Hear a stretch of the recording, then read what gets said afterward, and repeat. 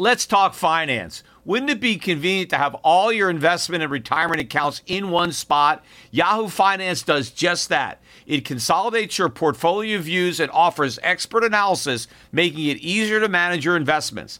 Let's not beat around the bush. You want to grow your portfolio, fight inflation, pay off debts, and achieve financial freedom. Yahoo Finance provides the news, data, and tools to make that happen.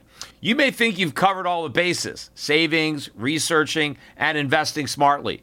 But to truly excel, you need Yahoo Finance in your corner. A holistic perspective is crucial for success, and Yahoo Finance ensures you have it. With a massive community of over 90 million users monthly, Yahoo Finance is here to guide you on your path to financial success. For comprehensive financial news and analysis, visit the brand behind every great investor, Yahoo Finance, the #1 financial destination, yahoofinance.com. That's yahoofinance.com.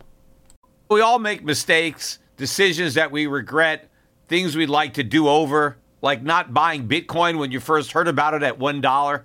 We all carry around different stresses, big and small. When we keep them bottled up, it can start to affect us negatively. Therapy is a safe space to get things off your chest and to figure out how to work through whatever's weighing you down. At times, therapy has helped me and my loved ones in many ways. Therapy isn't just for those who've experienced major traumas. With the right guide, you can discover effective strategies to minimize distractions and truly connect with your needs, setting the stage for a more balanced life. If you're thinking of starting therapy, give BetterHelp a try. It's entirely online, designed to be convenient, flexible, and suited to your schedule. Just fill out a brief questionnaire to get matched up with a licensed therapist and switch therapists anytime for no additional charge. Take a moment. Visit BetterHelp.com/gold today to get 10% off your first month. That's BetterHelp, HELP.com/gold.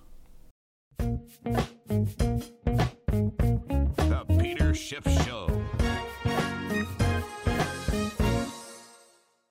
Today's podcast was recorded yesterday. If you want to listen to my podcasts commercial-free the day that I record them, go to schiffradio.com/premium. It only costs $5 a month.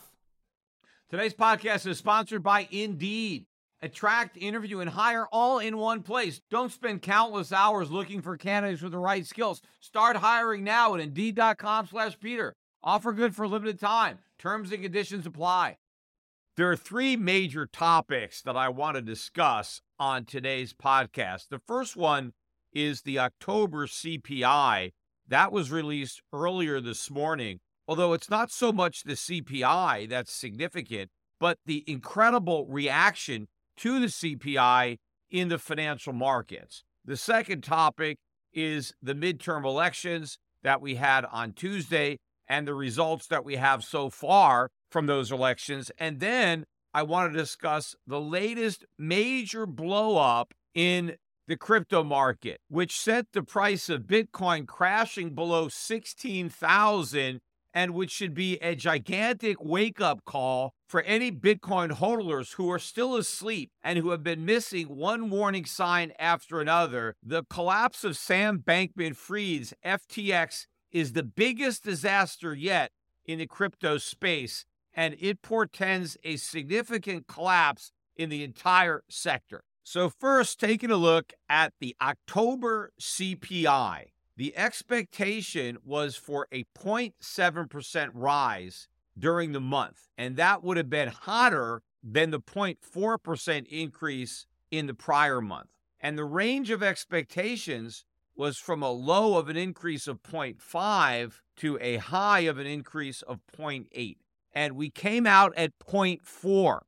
So not only lower than the 0.7% that had been forecast, but below the low end of the forecast. Now, it was the exact same number that we got the month before, but the markets didn't care about that. All the markets cared about is it was lower than they thought. And the year-over-year number, which was 8.2% in the prior month, was expected to fall to 8% in October. And instead, it fell all the way down to 7.7%. That, again, was below the lowest estimate in the consensus range, which went from a low of 7.8 to a high of 8.1. Now, stripping out the all-important food and energy, the so-called core, the expectation there was for a rise of 0.5, which would have been a little bit lighter than the 0.6 from the prior month. And instead, we only went up 0.3. Again, below the low end of the consensus range, which went from 0.4 to 0.7. And again, on the year-over-year core, which was supposed to come out at 6.6, which would have equaled the prior month, it fell to 6.3. Again, below the low end of the range, which was from 6.5 to 6.7. So the markets reacted immediately with a huge rally. And by the end of the day, the Dow Jones was up just over 1,200 points. That's a percentage gain of 3.7%. But that's nothing compared to what other indexes did. The S&P 500 was up 5.5% on the day. I mean, one of the best days ever. The Russell 2000 was up just over 6%. NASDAQ was up 7.3%. And many of the tech stocks in the NASDAQ had their biggest percentage gains ever. In fact, the Cathie Wood ARK Innovation ETF was among those securities experiencing its largest ever one-day gain. It was up 14.5% on the day. Now, it was coming off a new low for this bear market on Wednesday when the ARK Innovation Fund was down 80% from its peak. In fact, a lot of these tech stocks hit new lows on Wednesday and then soared on Thursday in the aftermath of this better than expected inflation number. Now, I believe a lot of the buying was short covering. I think the shorts were scrambling to cover after this number came out, but there were probably other people who got suckered into the buying and who bought these stocks. But it wasn't just stocks that the market was buying. They were buying bonds. Bond yields collapsed today. We had a surge in bond prices. Yields tumbled across the spectrum, with the yield on a 5-year U.S. Treasury falling back below 4%. It's now at 3.94%. The 10-year even lower than that, all the way down to 3.81%. The only long-term bond still yielding better than 4% is the 30-year Treasury, and that closed at a yield of 4.05%. But while bonds and stocks were soaring, the U.S. dollar was tanking. The U.S. dollar index dropped by almost 2.5%. It closed at 107.29. This was the biggest one-day drop in the dollar index since March of 2009. And that's when the dollar index topped out and began a significant decline that followed the massive rally in the dollar index that followed the 2008 financial crisis. In fact, the dollar index is now 6% below the peak that it hit back in September. And I've been talking on this podcast that I thought the dollar index had seen its highs, and it sure does look like that forecast is going to be correct. Again, I really want to see the dollar index close below 105, but I think it looks like that's going to be likely in the very near future. The opposite of the dollar, as the dollar was tanking, gold was soaring. Gold almost rose $50 again today. It was up about $49, closing at $17.56 an ounce. Now, earlier in the week, gold rose $40 in one day on Monday, and that followed the $52 rise in the price of gold the previous Friday. And it was the Friday rise that inspired the title of my last podcast about the gold train having left the station. Well, I think the action that we've seen thus far this week proves that that also was a prescient observation. It's very rare to see a $40 or $50 move in one day up in the price of gold. Yet we've just had 3 of those days out of the last 5 trading days. That's much rarer. I can't even remember when that happened before. And I don't think that's insignificant. Something is going on when you see gold moves of that magnitude. And of course, gold stocks are also moving up. In fact, the GDXJ, that's the junior gold mining stocks, outperformed the NASDAQ. It was up 8.6% on the day. And to give you an idea of the relative outperformance between big tech and junior mining, the NASDAQ, following today's 7.8% rally, the NASDAQ is 11% off its 52-week low. However, the GDXJ is now 34% off its 52-week low. You've had more than triple the gains in junior mining than you've had in the NASDAQ. Yet that stealth bull market is getting no attention in the media, which, as far as I'm concerned, is the best aspect of this bull market, is that it's taking place off of everybody's radar. And the longer this bull market is off the mainstream radar, the more progress it's going to make before average investors wake up and finally climb on board. And this is how bull markets are born. They're born in obscurity. Nobody bothers to notice until the moves are so big that they're impossible to ignore. But I want to circle back to the impetus of these massive moves in the financial markets, the October CPI, because talk about much ado about nothing. This is not good news. This does not show that the Fed is making any progress when it comes to inflation. Yes, the year-over-year number is lower than it was, 7.7. But that's still a big number. And of course, it doesn't even capture the degree to which prices are actually moving up. The real rate of inflation is probably double that. So we have very high inflation. Is it somewhat lower than it was at its peak? Sure, that's bound to happen. But that does not indicate that the Fed has actually made any real progress. Everything is going to ebb and flow. There is no reason to believe that at some point in the near future, we're not going to print a record high year-over-year CPI. And even if you look at the 0.4% increase during the month of October, that still annualizes to 5%. Now, people might think, well, 5% is lower than 8%. Yes, it is, but it's a far cry from the 2%, which is the Fed's goal. And nothing the Fed has done thus far is going to succeed in bringing inflation down to 2%. Even though we have 4% interest rates, and the market is now convinced that the next rate hike is 50 basis points, not 75, and that the next one after that will be 25, and then the Fed will be done. That's really what the markets believe. Now, the markets are probably wrong unless there is a major implosion, but even if the Fed continues to hike rates, it'll never catch up to an inflation curve that it is miles behind. Because as I've been saying, the only real way to fight inflation is a two-pronged attack, which would include positive real interest rates, which means an interest rate above the inflation rate, and we're still at an interest rate half the official inflation rate, let alone the actual inflation rate. And we need cooperation from the U.S. government.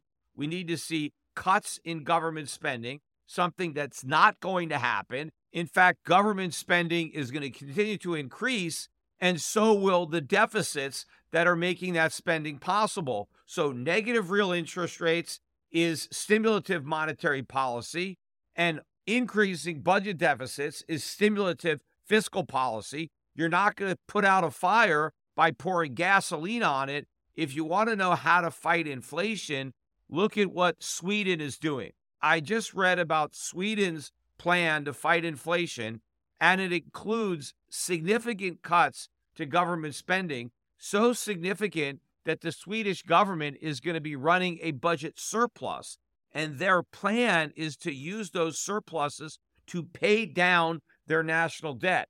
And I think right now it's around 35% of GDP, and the plan is over the next few years to reduce their debt to GDP to about 28%. And because they're reducing their government debt, they're also going to be able to reduce the supply of Swedish kroner in circulation. That's how to fight inflation.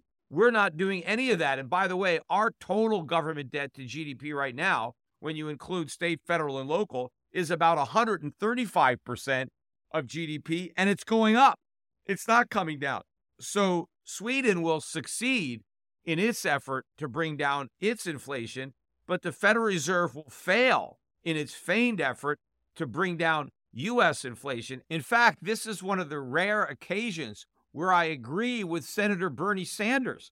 I wish the United States was more like Sweden, because Sweden is far more fiscally responsible than America. But getting back to the CPI itself, even if you look beneath the headlines, which very few people seem to do on the CPI number, you'll see some shocking examples of just how little progress the Fed is making on inflation. Take a look at the numbers for food at home. This is in October, right? This is the month where we had this great progress on inflation. That was so great that the Fed's going to be able to dial back their inflation-fighting efforts. Food at home increased by 0.6% on the month. Year over year, 10.9% increase in eating food at home. Now, eating food away from home, going to a restaurant, that was up 0.9% on the month. The year-over-year increase is 8.6%. Energy prices up 1.8% on the month, 17.6% year-over-year. Energy-related commodities up 4.4% on the month, 19.3% on the year. Gasoline of all types up 4% on the month, 17.5% on the year. And look at fuel oil, 19.8% for the month of October, year over year up 68.5%. These are numbers that are contained within this supposedly good news on CPI. You know, there are some numbers that went down. I'm looking at utilities, gas services, pipe, down 4.6% on the month. That was a big drop, but still up 20% year over year. We also had declines in commodities, less food and energy. They were down 0.4% on the month. And used cars and trucks, that was a big one. They were down 2.4% on the month. And apparel prices also dropped 0.7% on the month. And then medical care. Medical care was down 0.6%. Those are your declines. And those are the reasons you saw a drop in the headline number. But why are used car prices coming down? Because people can't afford to buy them. People are spending so much money on food, they're spending so much money on energy that they don't have as much money left over to buy a car, used or new, and so the prices are going down. But what's more important to most people than the price they pay to buy a car is the rate they pay to finance the purchase of that car. Because most Americans are too broke to pay cash for a car. They have to borrow the money. And auto loans are way up. So even though car prices are down, it costs more money to have a car because the interest rate is higher on the car loan that you have to take out to buy that car. You know, the same thing is happening with shelter costs, which, by the way, were up 0.8% on the month, 6.9% year over year. That's the biggest year over year increase ever. Part of the problem with shelter, even if home prices are going down, the cost to borrow the money to buy the home is going way up. So are the utilities to stay in the home. So is your insurance. So is your maintenance. So is your property taxes. The only thing that can give is the price of the home. But don't be deceived into thinking that falling real estate prices means that shelter costs are going down. They're not. They're going way up. And in fact, if the value of your house that you buy is falling after you buy it, that's actually another cost because now you have to throw depreciation into the mix on top of all the other stuff you're paying. By the way, I'm looking at transportation services as part of the CPI. It rose 0.8% during the month of October. That's 15.2% year over year. But if you just look down the list of all these categories, these are huge numbers. In fact, if you just look at services rather than goods, overall service prices during the month of October, had their biggest year-over-year increase since 1982. The Fed is not making any progress at all in reducing inflation. And that's clear. And these numbers aren't going to get any better. In fact, they're going to get worse because now you have a falling dollar that is going to accelerate the increase in consumer prices, because up until very recently, we had a strong dollar. And that was actually cushioning the blow of inflation, because a lot of what we buy is imported, and a lot of those prices were held down by the strong dollar, and commodities in general, those prices were capped by the strength of the dollar. Well, now the weakness of the dollar is going to reverse all that. That is going to magnify the impact of inflation on prices. And that's another reason that prices are going to start moving up at a faster clip than they have been before, because the dollar is going down and it has a long way to fall. In fact, the reason that I believe that the markets reacted to such an insignificant consumer price index is because investors are confident that despite the insignificance of this progress, the Fed could use it as an excuse to continue the soft pivot, which is exactly what they're going to do. The Fed is going to claim, falsely, but it will claim that it is making progress on inflation. And the markets will accept that. They're not going to question that excuse. It will at least pass the smell test of plausibility, because most people won't dig deep enough to see what's actually going on. They want to hear what they want to hear, and so they will buy this. This is a plausible excuse for the Fed to use, especially in light of their prepared remarks before Powell went off script during that Q&A to talk about the need to step back and assess what's already been done, to consider not just the rate hikes in the future, but the cumulative effects of the rate hikes in the past, and to also consider the lags with which those rate hikes operate. And so this is the inflation report that the markets wanted, because if this report had come out hotter than expected, then there would have been no way the Fed could have dialed anything back and the markets would have tanked. But because the Fed now has a plausible excuse, the markets are buying stocks and they're buying bonds and they're dumping dollars and they're buying gold. But the reality of this report means that the Fed is in the process of pivoting, even though it's not even close to winning its fight against inflation. And it's ultimately going to do a hard pivot, even as the inflation rate accelerates and makes new highs, because the recession that we are already in is going to get much worse. In fact, before we had this big rally today, stocks were getting clobbered earlier in the week on bad earnings. Company after company was coming out with earnings misses, especially these companies that have to do with the consumer. One in particular is Affirm, which is one of those buy now, pay later companies. And I made fun of those companies when everybody first started buying into them. I went over all of the risks inherent in this business model and the lack of any barriers to entry and how competitive it could end up being. In fact, I talked about having a business model of buy now, pay never. That would really be attractive. I was thinking about that scene from There's Something About Mary with the 7-minute abs, where somebody keeps undercutting you with a shorter workout. And I thought something like that could happen in that space. But I knew that this was a massive bubble. And Affirm reported bad earnings. The stock was down 23%. In fact, it closed on Wednesday down 93% from its 52-week high. And of course, the company is going to get into even more trouble when the people who did buy now to pay later can't pay later because they don't have any money and the company is stuck with a lot of bad debt. All that's going to happen. But that stock got caught up in today's euphoria. It rose 24% off of its new low. But even after today's 24% rally, it's still 91% below its 52-week high. That's how far this stock has fallen when a move of this magnitude is so insignificant in relation to the enormity of that decline. But the market is rallying on hype. It fell on fundamentals. bad earnings in a rising inflation, rising interest rate environment, and it's rallying on nothing but hope and hype and short covering.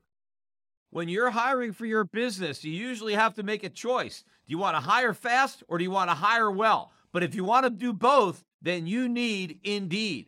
Indeed is the hiring platform where you can attract, interview, and hire all in one place. Why spend countless hours on multiple job sites looking for candidates with the right skills when you can do it all with Indeed? Find top talent fast with Indeed's suite of powerful hiring tools like Indeed Instant Match, assessments, and virtual interviews. And if you hate waiting, Indeed's U.S. data shows that over 80% of Indeed employers find quality candidates whose resumes on Indeed match their job description the moment they sponsor a job. But what I like best about Indeed is how they simplify the hiring process, letting you do all your hiring in one place. Indeed saves you time and money by helping you see your top applicants' abilities in a flash by adding any one of 135 graded assessment tests to your job post. You can select for the skills that matter most. With Indeed's assessments, you can pick from over 100 skill tests and then add them to your job post. That way you can find candidates with the right skills fast. Indeed assessments can even give you a window into how your candidates will perform on the job. On average, applicants who scored Proficient Plus on reliable assessments were nearly 8 times more likely to constantly attend work, according to US Indeed data. So join the over 3 million businesses worldwide already using Indeed to hire great talent fast. Indeed knows that when you're growing your own business, you have to make every dollar count. That's why with Indeed, you only pay for quality applications that match your must-have job requirements. If you need to hire, then you need Indeed. Visit Indeed.com/Peter to start hiring right now. Just go to Indeed.com/Peter. That's Indeed.com/Peter. Terms and conditions apply. I want to move on, though, and talk about the midterm elections because, like a lot of other people, I called that completely wrong. I expected the Republicans to do much better than they ended up doing. First of all, looking at the House of Representatives, the Republicans were expected to get control of the House. It looks like that they will end up taking the House of Representatives, but by a much smaller margin than anyone expected. In fact, normally in a midterm election, the party that doesn't have the White House picks up a lot more seats in the House of Representatives than the Republicans picked up during this election. Yet things couldn't be better for the Republicans in that the economy was a disaster. And not only was the economy a disaster with record high inflation and, in fact, in a stealth recession, the Democrats are calling a lot of these Republican candidates election deniers. Well, they're recession deniers. But despite the economy being in recession and President Biden's approval rating being extremely low for a president at this particular point in his term, given all of those fundamentals, it would have made a lot of sense for the electorate to be very angry and wanting to take out their frustration on the party in power, blaming the Democrats. After all, they control the White House, they control Congress. Things are a lot worse now than they were 2 years ago, as measured by any economic indicator you want to look at. But more importantly, the people who are living in reality are experiencing how bad things are. So I thought, well, let's throw the bums out. Let's give the Republicans a try. Can't get any worse. We might as well have a change. In fact, even Elon Musk on Twitter, who said that he had typically voted Democrat, although he was independent, he was encouraging everybody to go out and vote Republican to at least balance out the power that the Democrats had with the White House. So the Republicans seem to have everything going for them, yet they failed miserably in what should have been a red wave, was barely a red drizzle. And in fact, when it comes to the United States Senate, the Republicans may end up losing a seat there because they already lost the seat they had in Pennsylvania. There was a Republican incumbent, Toomey, who retired, and the lieutenant governor, John Fetterman, who is recovering, and I put that word in quotes, from a stroke, actually defeated Dr. Oz, who going into Election Day was the favorite to win that seat, and it was going to be one of the key seats that the Republicans were going to hold on to. That seat is lost. But if you look at the 3 remaining Senate races, Arizona and Nevada look like they're going to go to the Democrats. And so unless the Republicans can win the runoff election in January in Georgia, the Democrats will actually pick up a seat in the United States Senate and increase their margin to 51 to 49. And instead of sharing power in the Senate with the Republicans, they will control the United States Senate. The most frustrating part of the Georgia election was that there was a Libertarian candidate on the ballot, Chase Oliver, who got better than 2% of the vote. Had that Libertarian candidate not been on the ballot, one of the two major party candidates would have received enough votes to get 50%, and there would not have been a runoff. And I think the person more likely to have received the lion's share of those votes was the Republican candidate, Herschel Walker. So I believe, but for Chase Oliver being in the race, Herschel Walker would have won that Senate seat on the initial ballot. But now, because there's going to be a runoff, I think he's probably going to lose. Now, a lot of people might think, well, if we have a runoff and there's just two candidates on the ballot instead of three, well, then a lot of those libertarians will end up voting Republican, and so Herschel Walker will win. Except I don't think you're going to have the same dynamic in the runoff election, because I don't think you're going to have the same people showing up to vote, because now you don't have the gubernatorial race going on at the same time. And there are a lot of Republicans who wanted to make sure that they elected a Republican governor, which they did. But I think that Republican governor had some coattails that the Republican candidate for Senate was able to ride. But when you're only going to the ballot to vote for one person, it's a different situation. And I think under those circumstances, and based on what happened with the runoffs 2 years ago, it's more likely that Herschel Walker will lose, and therefore the Libertarians not only would have blown the Senate for their state, but they would have tipped the balance of power to the Democrats, especially if the Republicans can manage to pick up the seat in Nevada, which they still have a shot of getting. And if they could have flipped that seat, then if they would have also won Georgia, then the Republicans would have controlled the Senate by one vote.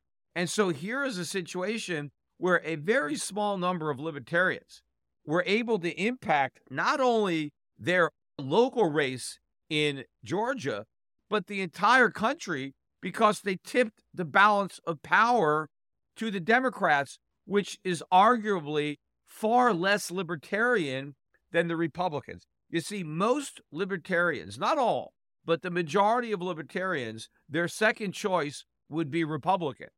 And that's why I always tell people, only vote your conscience if there's no consequence to doing it.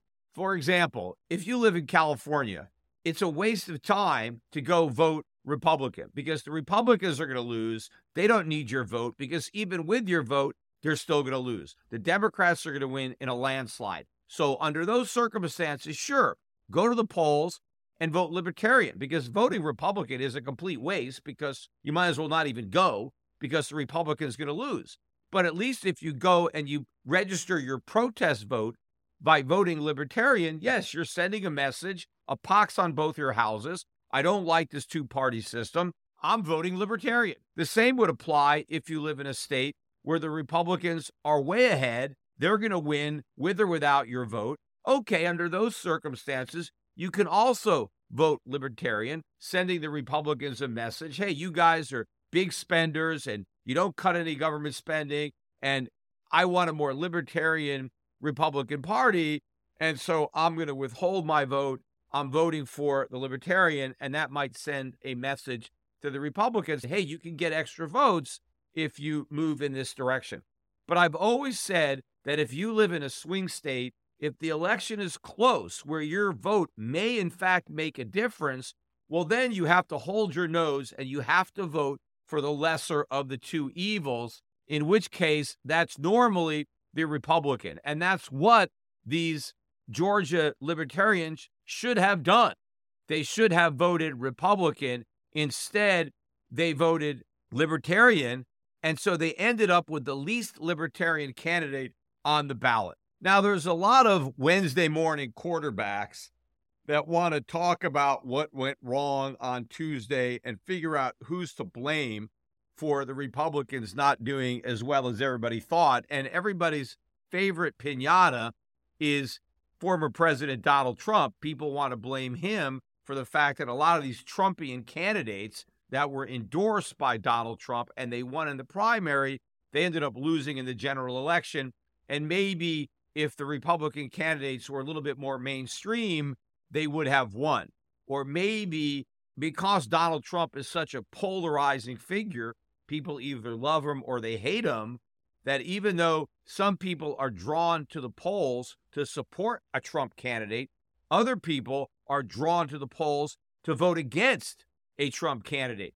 And I believe there was something to that, in that I do think there is an anti-Trump vote out there that may in fact be greater than the pro-Trump vote in some of these close elections. But I think there's a lot more to it than that. What I think is happening now in the U.S. electorate, it has been so dumbed down to the point that the typical voter is really clueless as to the source of the problems. And even though the economy is lousy and Democratic leaders are unpopular, when the economy is bad, a lot of people are voting for whichever party they believe will give them the most free stuff. After all, times are bad. I need stuff. I need stuff from government. People don't look at government as the source of their problems. They still think government is the solution to their problems. And the Democrats always have the better solution as far as most voters are concerned, because the Democrats are promising to give you stuff. The Republicans are promising something that's a little bit harder to grasp. They're promising to get out of the way. They're promising more freedom so that you are better able to help yourself. Whereas the Democrats are just promising more money, more stuff from government. And most voters don't recognize the fact that the reason they're in so much trouble is because they have so much government. It's government programs, regulation, and taxation that have created the problem, but they don't understand that. They just look at government as the solution. Harry Browne said it best, and I think it was Harry Browne that said it originally, unless he was quoting somebody else. I always think of Harry Browne, who was twice the Libertarian candidate for president. He's no longer alive, of course, if you're not familiar with Harry Browne. But one of his sayings was, the government is great at breaking your leg and then handing you a crutch and saying, you see, without me, you couldn't walk. You have all these crippled voters that don't realize that it's the government that crippled them, but the government is standing there with what they think is a crutch. And so they're voting to receive this crutch. And I think that's what's going on. As bad as things are, the electorate is now so far to the left that they're going to vote for the Democrats anyway. And I think that may have been a bigger factor than just Donald Trump picked candidates, that even if these were more mainstream Republican candidates, they still may have lost because it's hard to outvote the people who are voting for free stuff. That is the problem. And the more people who are riding in the government wagon, the harder it is for the people who are pulling that wagon to outvote the people who are riding in the wagon.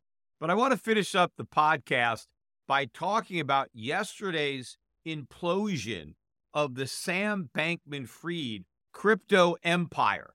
He has three companies: Alameda Research, FTX, and FTX USA. And this guy was considered the leader of the entire crypto blockchain ecosystem. He was supposedly the richest of the rich. I think his net worth was estimated at close to $20 billion. He was all of 30 years old. In fact, I watched an interview that CNBC conducted with this guy less than 2 months ago, And the woman who interviewed him was gushing all over him like a schoolgirl with a crush. And she was completely enamored by this guy. And to me, I'm looking at this kid who not only needed a haircut, but he needed to comb his hair. And the guy was dressed like a complete slob, especially when he was sitting for an interview for television. I mean, I can see if he's home by himself, maybe that's what he's wearing, but you're going to be on television. It's an interview. I mean, come on. And just listening to him talk, I immediately started thinking that this is weird, that something's off with this guy. And the fact that he was supposed to be the leader of crypto, it would not have inspired much confidence in me. I mean, they refer to this guy as the JP Morgan of crypto. And one of the reasons for that is he's been throwing around a lot of money. He's been bailing out a lot of other companies that were in trouble, BlockFi, Voyager Digital, Celsius. One company after another was blowing up, and then he was riding to the rescue. He even bought a 7.5% stake in Robinhood and helped prop up that stock that was tanking. He became a major shareholder in Anthony Scaramucci's Highbridge Capital. In fact, he was a major political donor, one of the biggest donors to the Democratic Party. So he's thrown around all this money, and everybody is worshiping this guy. And now it turned out that the whole empire was, in fact, a house of cards. In fact, it's likely just another giant Ponzi scheme, just like Celsius, just like what blew up with Terra Luna. This is a major catastrophe, probably the biggest catastrophe to hit the crypto industry. I think the fallout that we've seen thus far is just the tip of an iceberg. So much money is about to be lost, or already was lost, by so many people. They just don't realize how much money they lost. There's a lot of leverage. There's going to be a lot of forced liquidation. This whole thing is going to cascade. And for a while yesterday, the rumors were that Binance, which was a major competitor of FTX, was going to buy FTX in a bailout, which of course was very ironic because it was Sam Bankman-Fried through his various enterprises that had been the savior of so many other failing cryptos. Now his own company itself needed to be bailed out by a competitor. But then later that evening, Binance announced that after reviewing the situation and in light of the government investigations and who knows, likely criminal charges that could end up being filed, they wanted no part of the transaction and backed out.